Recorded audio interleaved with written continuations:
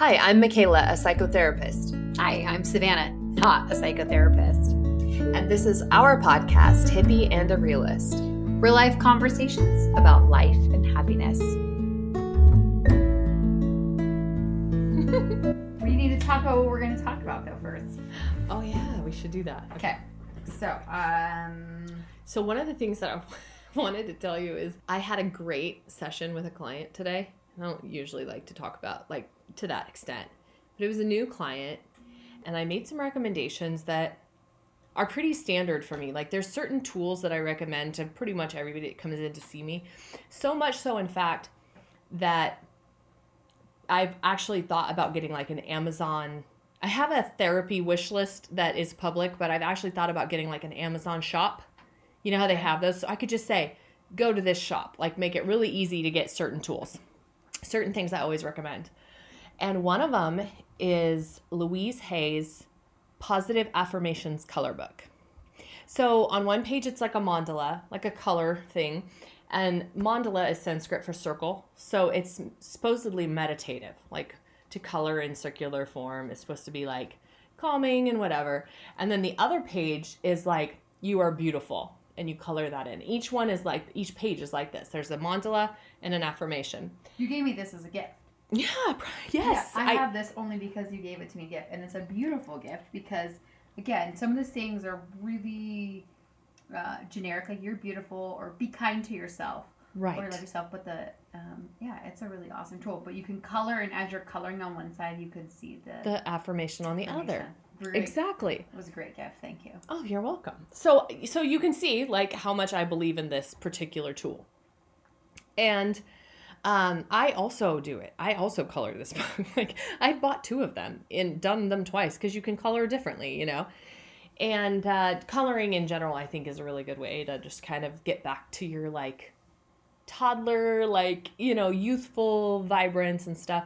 But anyway, and I said in general, Louise Hay is a very inspirational person. She's since passed away, but she has the Hay House Foundation, which continues on her legacy and blah, blah, blah.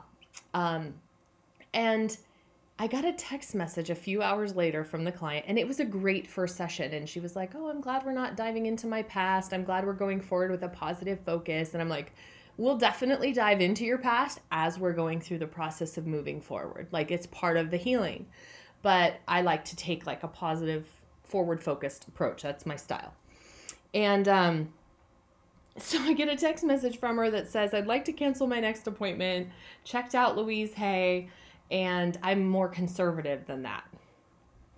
Which, you know, I know everyone doesn't have to like me or like my style, and I'm totally fine with that. And actually, it's funny that this is even happening in the reverse way, because I was literally telling my hairstylist this morning that I've been really selective with the clients that I'm taking lately, and it's for good reason. I'm only seeing like 8 to 10, really like 8 clients a week, and I really want to work with people who have already done kind of some of that dirty initial work and are really looking for change. So I don't want to work with the teenagers anymore that don't want to be there, unless the teenager wants to be there, and then that's different. You know what I mean? So I'm looking for couples, women, whatever, that are ready. And so I was just telling my hairstylist this morning. So then to get like quote unquote fired by somebody after a first session, I mean, it's not the first time, personalities, whatever.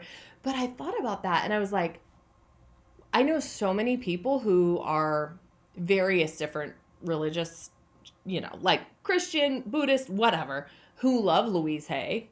And I never associated like a religious style to her. And then I thought, well, why did my mind automatically go that conservative meant religious? That does not necessarily mean that. Those are not congruent per se. But then I was like, well, why am I so upset about this? I never said, but I guess just because I promoted Louise Hay, who I'm not backing down on this. I love Louise Hay. I don't agree with absolutely everything she's ever put out, but for the most part, I think the woman's got it figured out. I mean, she cured herself of breast cancer completely using like holistic, organic, positive approaches to life. There's something to that. Like, you know what I mean? She was like dying and then she went on to live 40 more years after that. And that's when she started Hay House. So I really went like, wow, where did I go wrong there? Like, do you think that maybe it's just not a fit? And then maybe obviously she has, by saying, she said, I'm glad you didn't dive into or divulge into my past, which means she knows she's been to therapy before, usually at some point. No, she hasn't been, but she has stuff in her past that are painful relationships that we touched on, but it was more about like, how do we shift who you are moving forward so that you're attracting the kind of person you want without trying to find the perfect relationship? Because I think what she was looking for is, I don't want to have this kind of man who's hard on me, down on me, abuses me, beats me, verbally beats me up, whatever it is. And what my approach is more like, let's take a look at what you want in life. Let's take a look at what you want to attract to you in the way of a relationship. And I guess that word and that language in and of itself is kind of new agey. The law of attraction or the secret or whatever. But kind of where I'm going with it is, any relationship you get into is going to have things. And so long as you're good with yourself and you're confident and you know how to set your boundaries, speak your truth with grace, all of those things, the relationship piece of it will fall into place. Yes. And so we don't get that from a therapist relationship standpoint. If she's not ready or willing to be in that kind of position, that's not going to happen. Yeah, I think she did want to. She brought like a bunch of letters she'd written to herself from the past, in the throes of the anger or frustration, and I do think she wanted more time there dwelling. Which kind of leads us to the topic we wanted for today, of grief and loss. Grief and well, loss. Somehow we just did that. We did. We circled it around to how people cope with loss. And loss is broad. Loss can be selling a house. Loss can be losing a car in a car wreck that you drove and you're sent home from the hospital in. It could be obviously a relationship, a death. There are so many. It could be a job. That was your identity. It could be, loss is so broad.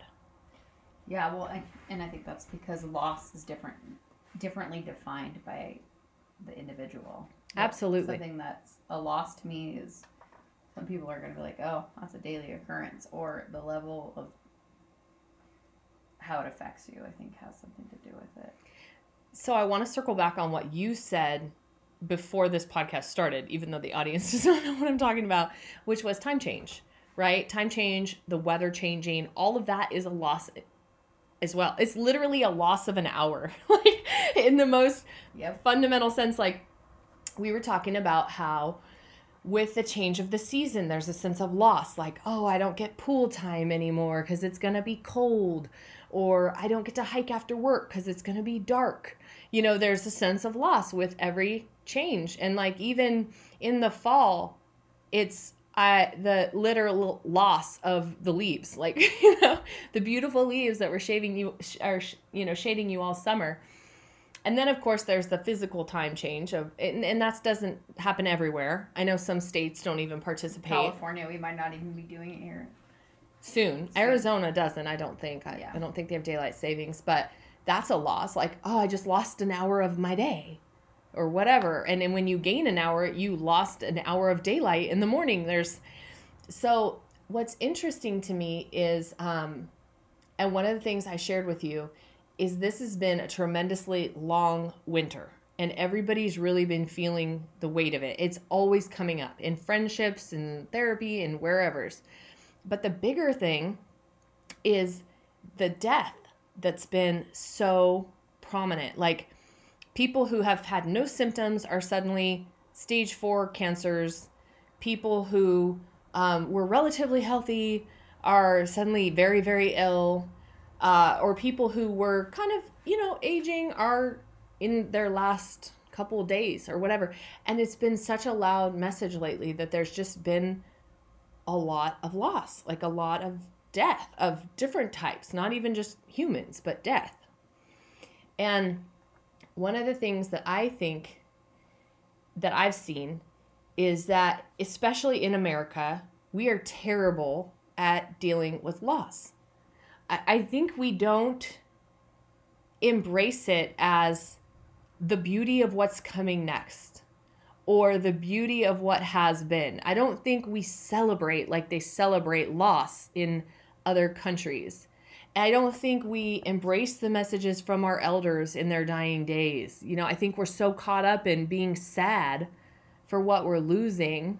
Well, a loss is a change. So every time you lose something, change. You're changing is changing the way you think, changing the way you act, or they're changing the way things used to be, rather than just dealing with the fact that it's gone. I think if people shift a little bit more to looking at things that are changing, things rather than things that are losing. So yes, the time is changing. My daily routine is now changed because I don't have something in my life, rather than dwelling on it's gone. So just embracing the change that comes with it. In October, I was driving down the road, October, November, and I said, "Oh, isn't this so sad? I'm like, look at all the leaves that are all over the road." And I was talking to Tucker, and Tucker goes, "Yeah, no, you know, Mommy, they all come back in the spring." And I was like, that is revolutionary. They do come back in the spring, and they breathe new life into the world, and they take on a new appearance. And when you look at it like that, you know, it doesn't you have to phase. It's part of phasing. It's part of changing. If you look at, we talked about the coloring books and being circles, right?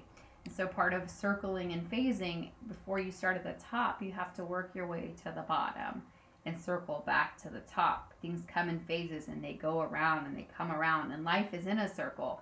And it's cyclical, yes. Yeah, if your life is, you know, we start out as little babies not being able to care for ourselves, naked and peeing on yourself, right? Or in a diaper, right?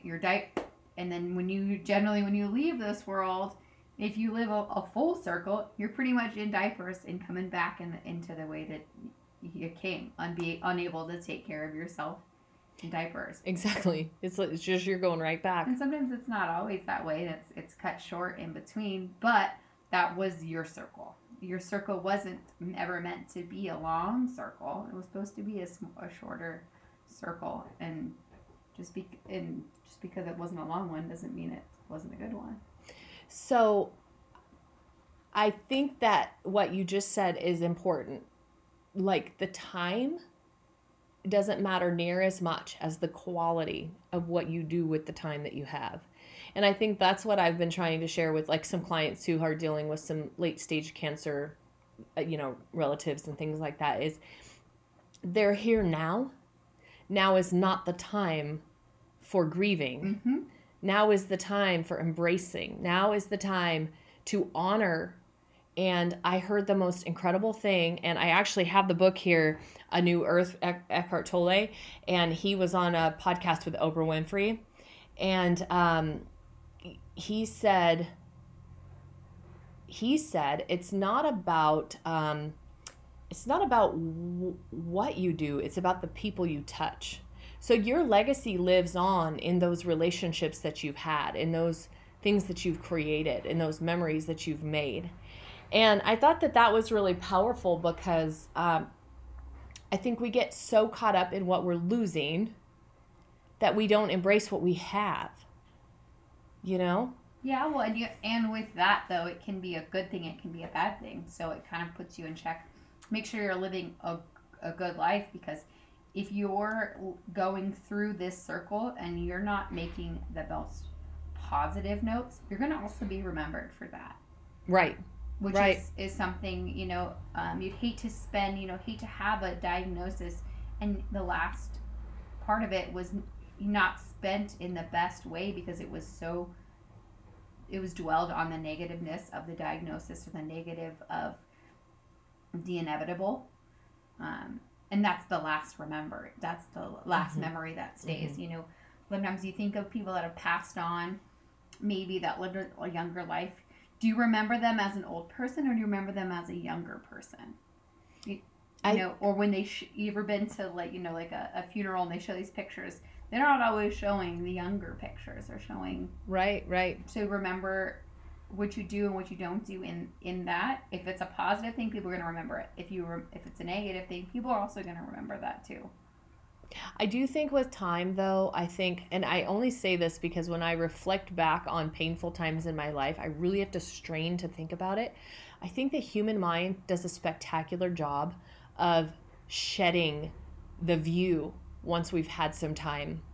I think we remember less and less of the painful stuff, at least anyway. Like, I know, for example, my grandfather died when I was young. He died when I was 6 on my dad's side. And I know from my mom and dad that in the couple weeks prior to his death, and I don't recall, but my mom was pregnant with Robert, very pregnant. Matter of fact, Robert is named after him because he died right before Robert was born. And I know he was in the hospital. He was suffering greatly with esophageal cancer. And I do vaguely remember that he had a little air tank thing. But when I think back on Papa Jocks, I think about swinging on the Davenport with him and having ice cream. And all these little memories that are happy. I really have to strain to think about like that. And I'm sure it was painful for me because I was very, very, very close to both of them. They both passed. But, and I think it's interesting how our mind doesn't grasp those memories. It lets them go to make room to save the happy ones. I think that happens. I think of some losses in my life, and the first thing I can think of is like anger. I can think of anger. Wow. I can recall their negative trait. Wow. Yeah, I definitely can. That's an interesting difference. And sometimes I think it's connected in how they pass. Mm-hmm. Being of an older age. I don't always have that. Sometimes I have some of the maybe it's my personality, but some of their like major flaws or things that I just didn't agree with in their lifestyle stick out to me. So let me fast forward to when my grandma Jocks died, when my nanny Jocks died, because I was 18 and actually I was 17 and a half, and I was the last person who saw her alive. So what happened, she died many years after Papa Jocks, but I was going to American River College for like a math class over the summertime, and rather than commute all the way back up on the Divide, I would stay at her house on the nights that I had school. And I remember every time, so my horn, this is hysterical, but I had this old piece of crap Dodge Aries, and it would honk the horn when I wasn't honking the horn. Like it would just be cruising down the road, just all honk, honk, and maybe it was Papa Jock. And people would be like either waving happily or flipping me off, thinking I'm honking out. I'm like, I'm sorry, look, both hands, it's not me. I was like, young kid driving my first car, which was that's a whole hysterical fucking story in and of itself. But anyway, and I remember like every time I'd leave in the morning the next day, the horn would honk and she would say, Boja, take good care of you, which was like her little phrase that she always said. And so that was the last thing she spoke to me, was Boja, take good care of you. But her and I had the night before, and I remember everything from the night before. And I don't know if I remember everything from the night before because everybody in the family was asking me what was wrong with her. Was she sick? I was so forced into remembering it. They wanted to know. But I remember we watched, who is a big Christian speaker on TV? Graham. Billy Graham. Billy Graham. We watched Billy Graham. And it was weird. As I reflect now, I think she knew. I think she was ready. Like there was... But what happened, and this is what's so weird that I can recall this, is I slept in the spare bedroom that night.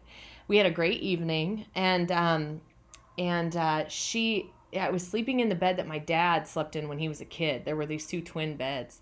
And in the middle of the night, I knocked something over. It was they had this old headboard thing that had like a shelf, and I knocked something over in the middle of the night. Didn't remember it when I woke up, okay? So I leave, Boja, take good care of you. I head out, and I get a call a few hours later the next day. So she passed away that very night, the night of the day I left. And we got a call the next morning that she had passed. And we went to the house, and I don't know what spurred my memory, but I remembered that I had knocked something over that night. So I went straight into the spare bedroom, and I looked under the bed to find what it was that I'd knocked behind the headboard, and it was a picture of her and Papa in a heart frame. Aww. And I got this just warm, fuzzy feeling that, like, he had come for her, like he was coming for her. Wow. It was really, so I vividly remember, but that's not negative. All of it was positive. You know what I mean? I don't remember anything negative per se. I think it's funny the things that you do remember of seeing somebody, or especially when somebody does die tragically at a young age. Can we talk about can we talk about your brother?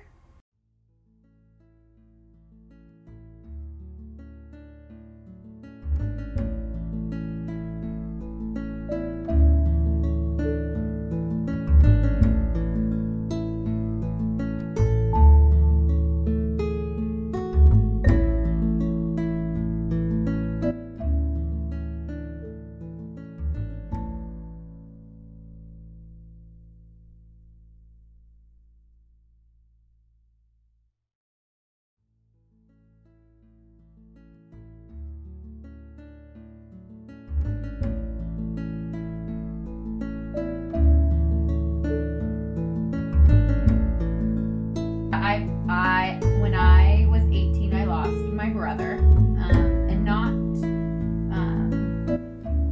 he died of a health condition, so it wasn't, it was very unexpected, but, there were some signs of things before, and so dealing with that with my family, my brother died at kind of a pivotal time in my life. So I would just graduate high school. He ended up passing away a couple of days before, or right after I graduated high school.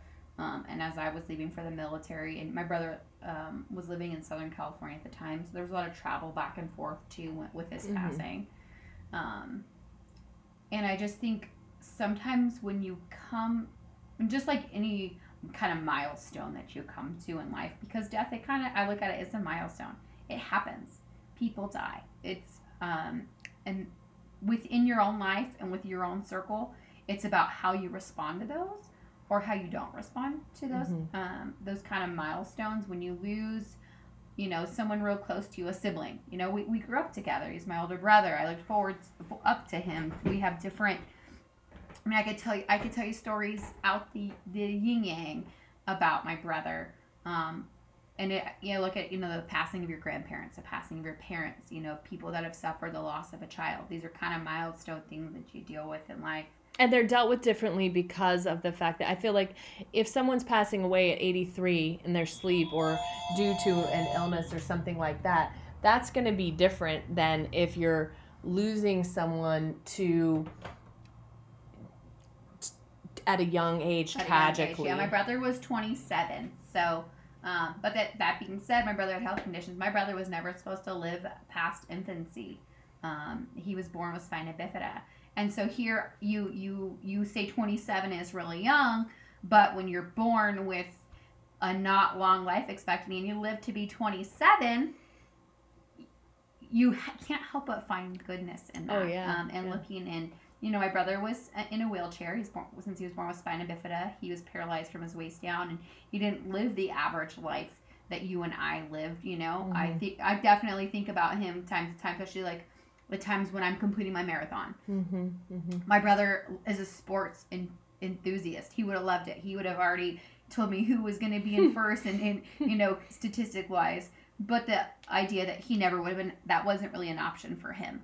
Something that he could have participated in. So there's always like that kind of... So that's a loss too, right? Something that he loved that he couldn't have the use of his legs. There's so many different types of loss. But the other part is you don't consider a loss because he never had it. Right. He never gained it. But some people do. And that's those were other things that I think... we haven't really touched on, but the 5 stages of grief. So that's what I hope we're circling back on at the end. 5 stages of grief. And we talked about time in those too. So I think the biggest thing and we'll talk about the 5 stages of grief, but the time that each of those stages is different for everybody, and it's different.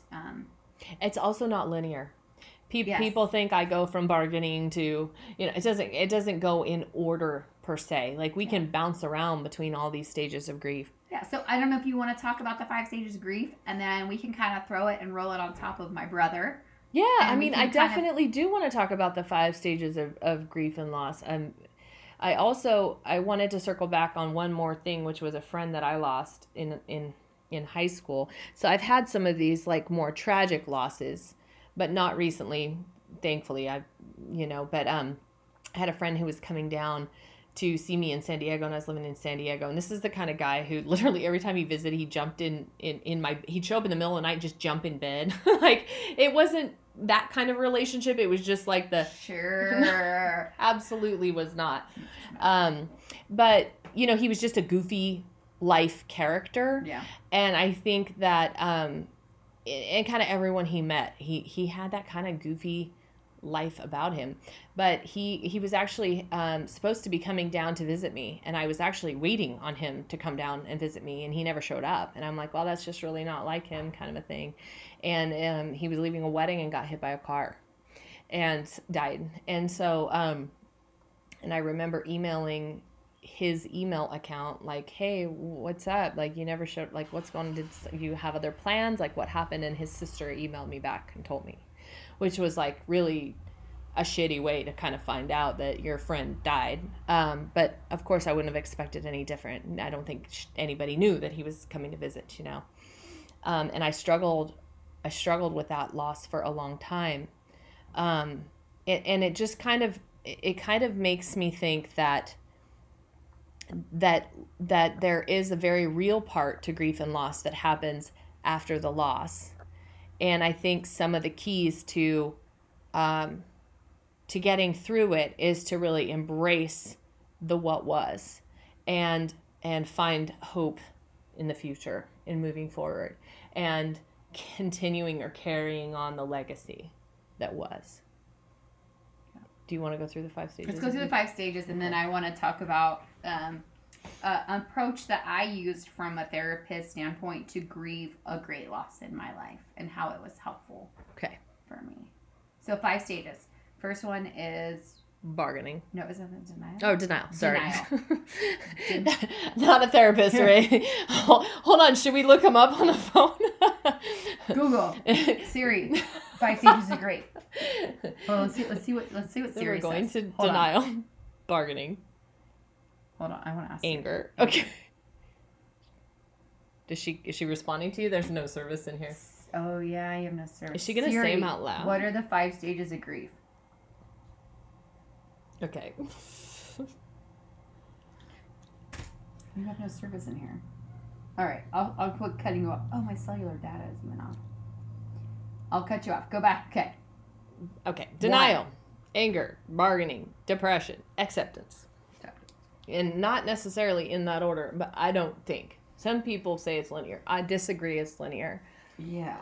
So bargaining. In other words, I think we can be angry and then get depressed, and there's a fine line between the differences in those two, but then go back into bargaining, if only I'd, or whatever. I think we bounce between them. I think we can do that. Yeah. And they're very real, and they apply to not just death, all kinds of loss. All kinds of. So I went to, after my first divorce, I met with a therapist. I was just having a hard time getting your mojo back. My back. And my mom was real concerned, and so I went to a therapist, and I looked at more, I came with, how do I not have this type of relationship anymore? How do I avoid these relationships? Which is exactly what happened to me today. This morning. Okay. And so what came back to me was, she said, sounds like you need to mourn the loss of your relationship. And I went, okay, that's not really what I was thinking you were going to say.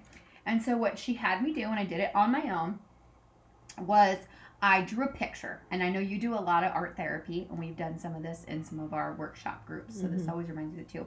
And she said, I want you to paint or draw your life before you got divorced, or before you felt a change. where you felt happy.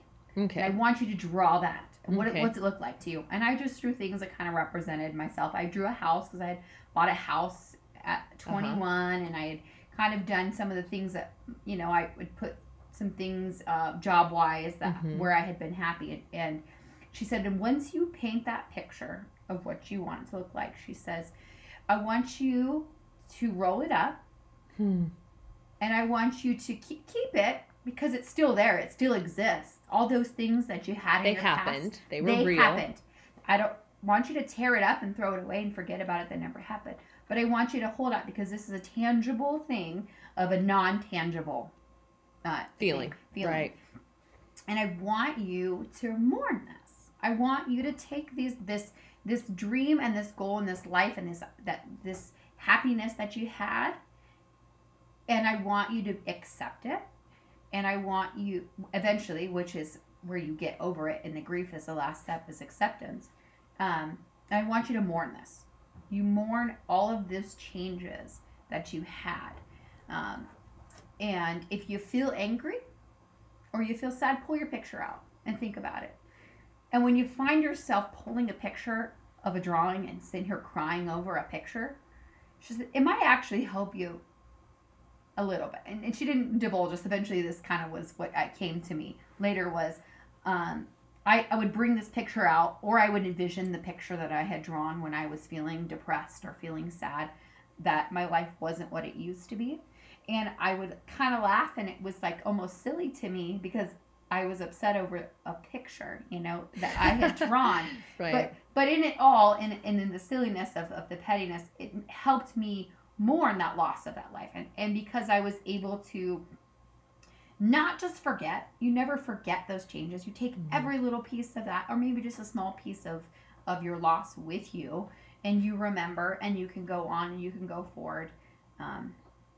I thought it was a really, really helpful tool. And today, I mean, this is like years down the road, I still have that the image of what I drew. And when I catch myself kind of going down that depressed or upset or sad, which with time is less and less and less, it's been a really, really helpful tool. So I think if you did ever have, and this would be something, an exercise that anybody could do, if it's the loss of a marriage, if it's the loss of a pet, if it's the loss of a job, or just the loss of our youth, you know, I can sometimes look at a picture of myself and go, what happened? You know, like the loss of even your own self.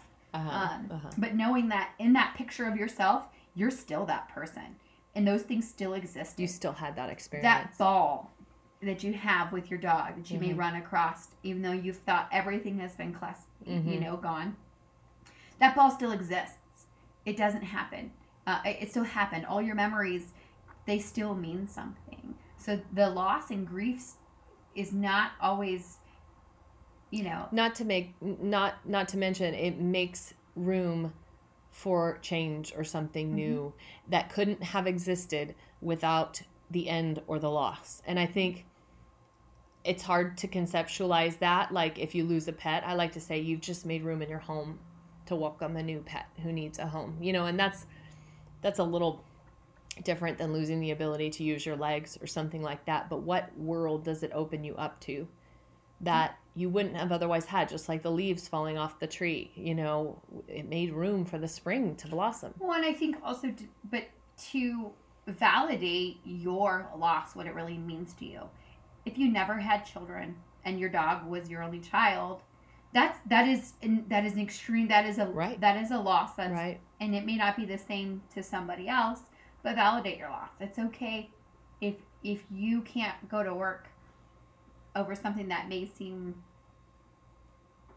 something that's not, you know, it seems trivial to someone else, but it's everything to you. Yeah, validate that to you. And absolutely. And go through well, and some people, like even my mother-in-law, you know, she grieved the loss of her children going away to college or growing up and moving out of the house or selling her home, and you know, those kinds of, because of all the memories that were there with them. And that's a very real thing. It's a very real thing. I recently had a very tragic loss with the chickens, and I zipped through 5 stages fast, like especially anger. I mean, I was livid. And I think I'm still not at acceptance. And I find myself looking at rebound chickens, which sounds absolutely crazy, but I miss having them clucking around the yard. I miss Saturday activity of cleaning chicken shit, which sounds hysterical. Like, who signs up for that? Oh my Who God. really wants that? But I do, and I recognize that that this is a very real process.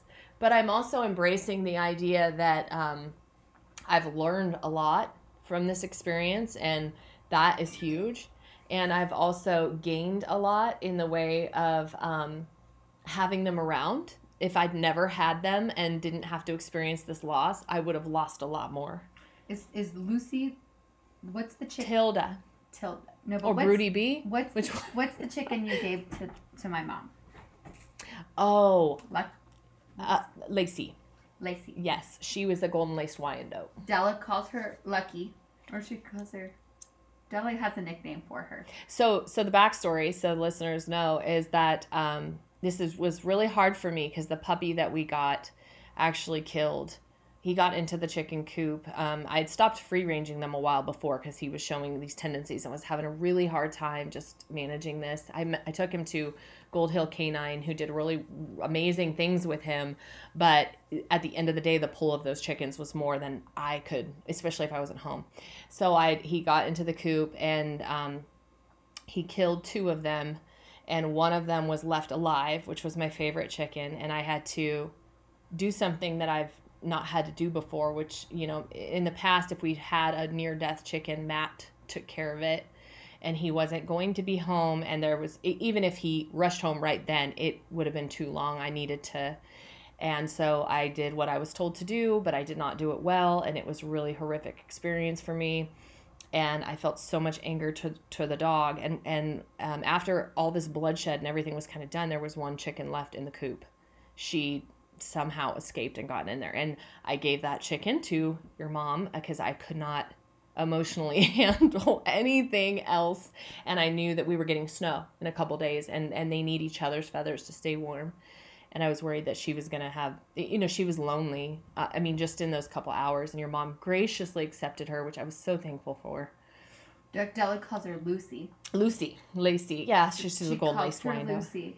And we were laying in bed random looking at pictures of we were defining between a rooster and a hen.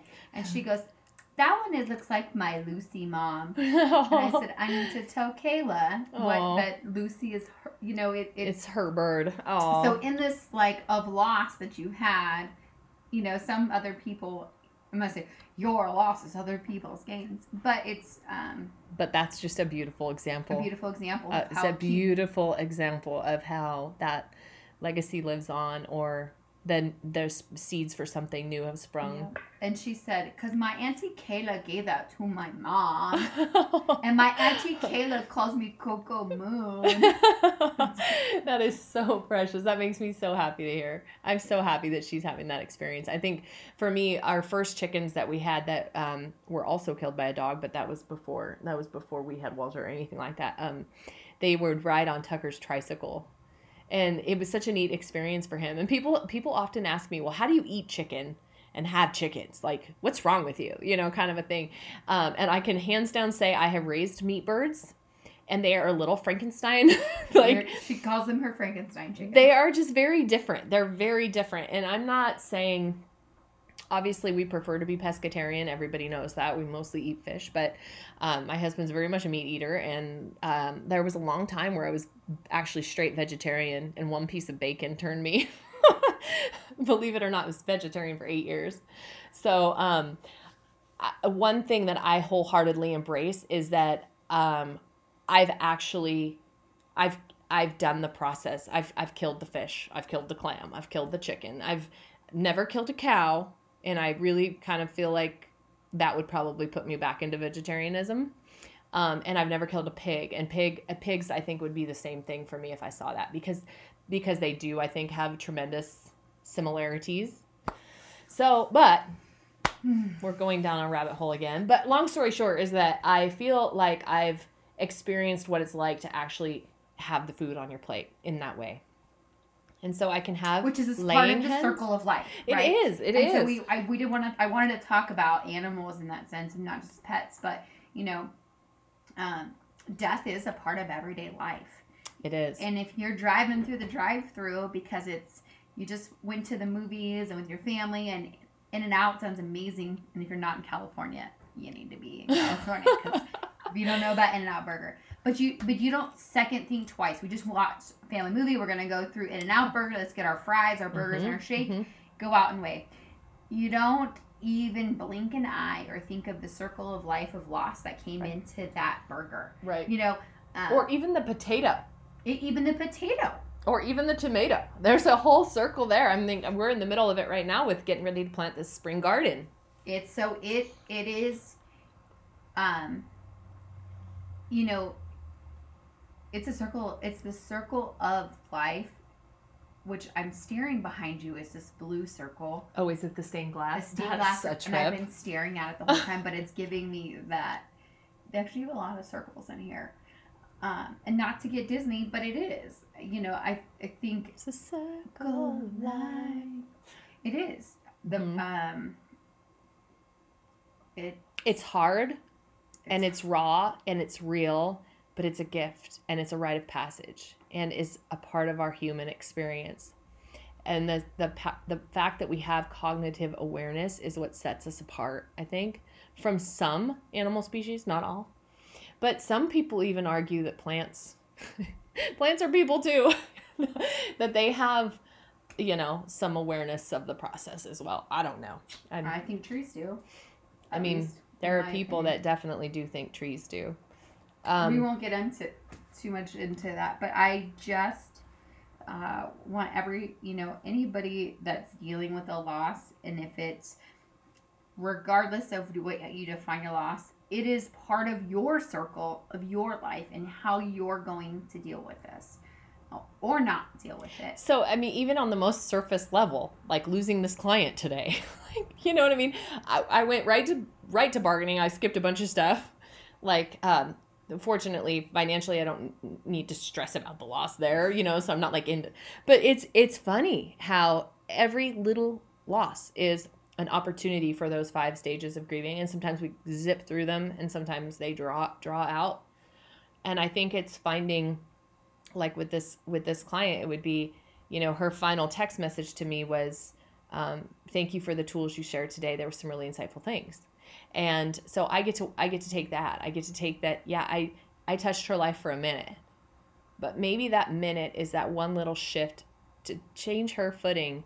Like I had this experience when I was interning, and I don't know if I've told you this story before, but my supervisor, I said, "How do you deal with the fact that you never know sometimes what is what's going to happen? Like how do you deal with the fact that you don't know the end game? You know what I mean? You don't always know, like, did they make it? Did they come out on the other side? Are they happier? What happened?" And she said, "It doesn't matter what ended up happening. You just know that you touched them for a little piece of time, that if I bump you, if you're walking in a straight line and I just slowly give you a little teeny tiny nudge, just one little teeny tiny nudge, and you just take 1/2 a footstep to the left, the place you would end up is dramatically different from the path you were on." And that is a whole purpose. You walk with them for just a brief time, but you change their entire trajectory. And so that's a powerful thing. If you think about every opportunity, every time we touch someone, there's an opportunity for a legacy there. Think about people that you knew for a very short while and you still think of things they told you or they say. I could tell you the last thing that she was wearing the last time I saw her. So yes, we have those people that will always stay with us, even if they came in briefly, and the lessons that they taught you. So what do we want to close with? What do we want our... Let's restate the 5 stages of grief. Okay. Which are... Denial, bargaining, anger, depression, acceptance. We've all heard those before, and if you haven't heard them, they're new. Take your time in each phase. Or allow yourself the space to be where you are, to meet yourself where you're at. And remember that it is a circle of life, and within that circle of life, what you're experiencing may not be exactly the same as anybody's, because nobody's two stories are going to be the same. But at some degree, there is someone that has also experienced that too. And that time and distance definitely free the mind from the painful pieces. So if you do have a window to enjoy the last of something, honor it and embrace the experience that was, and find the hope in what came from that experience that you had, and what you now walk with that you didn't have before. Yep. Cool. This was kind of a dark episode. It was a little heavy. But it's I feel like I believe the message is loud. And when the message is loud, I feel like we need to talk about it and be authentic and real with what's really going on. Yeah, it's a Regent Lima Charlie. Hey, thanks for coming in this week. Again, it's a little bit heavy stuff, but thanks for bearing with us. And if it spoke to you and you feel so inspired, leave us a comment or reach out to us, and we'll give you some help, point you in the right direction. This has been a Be You, Find Happy podcast. For more inspiration, check out our links. Bye-bye. Bye-bye.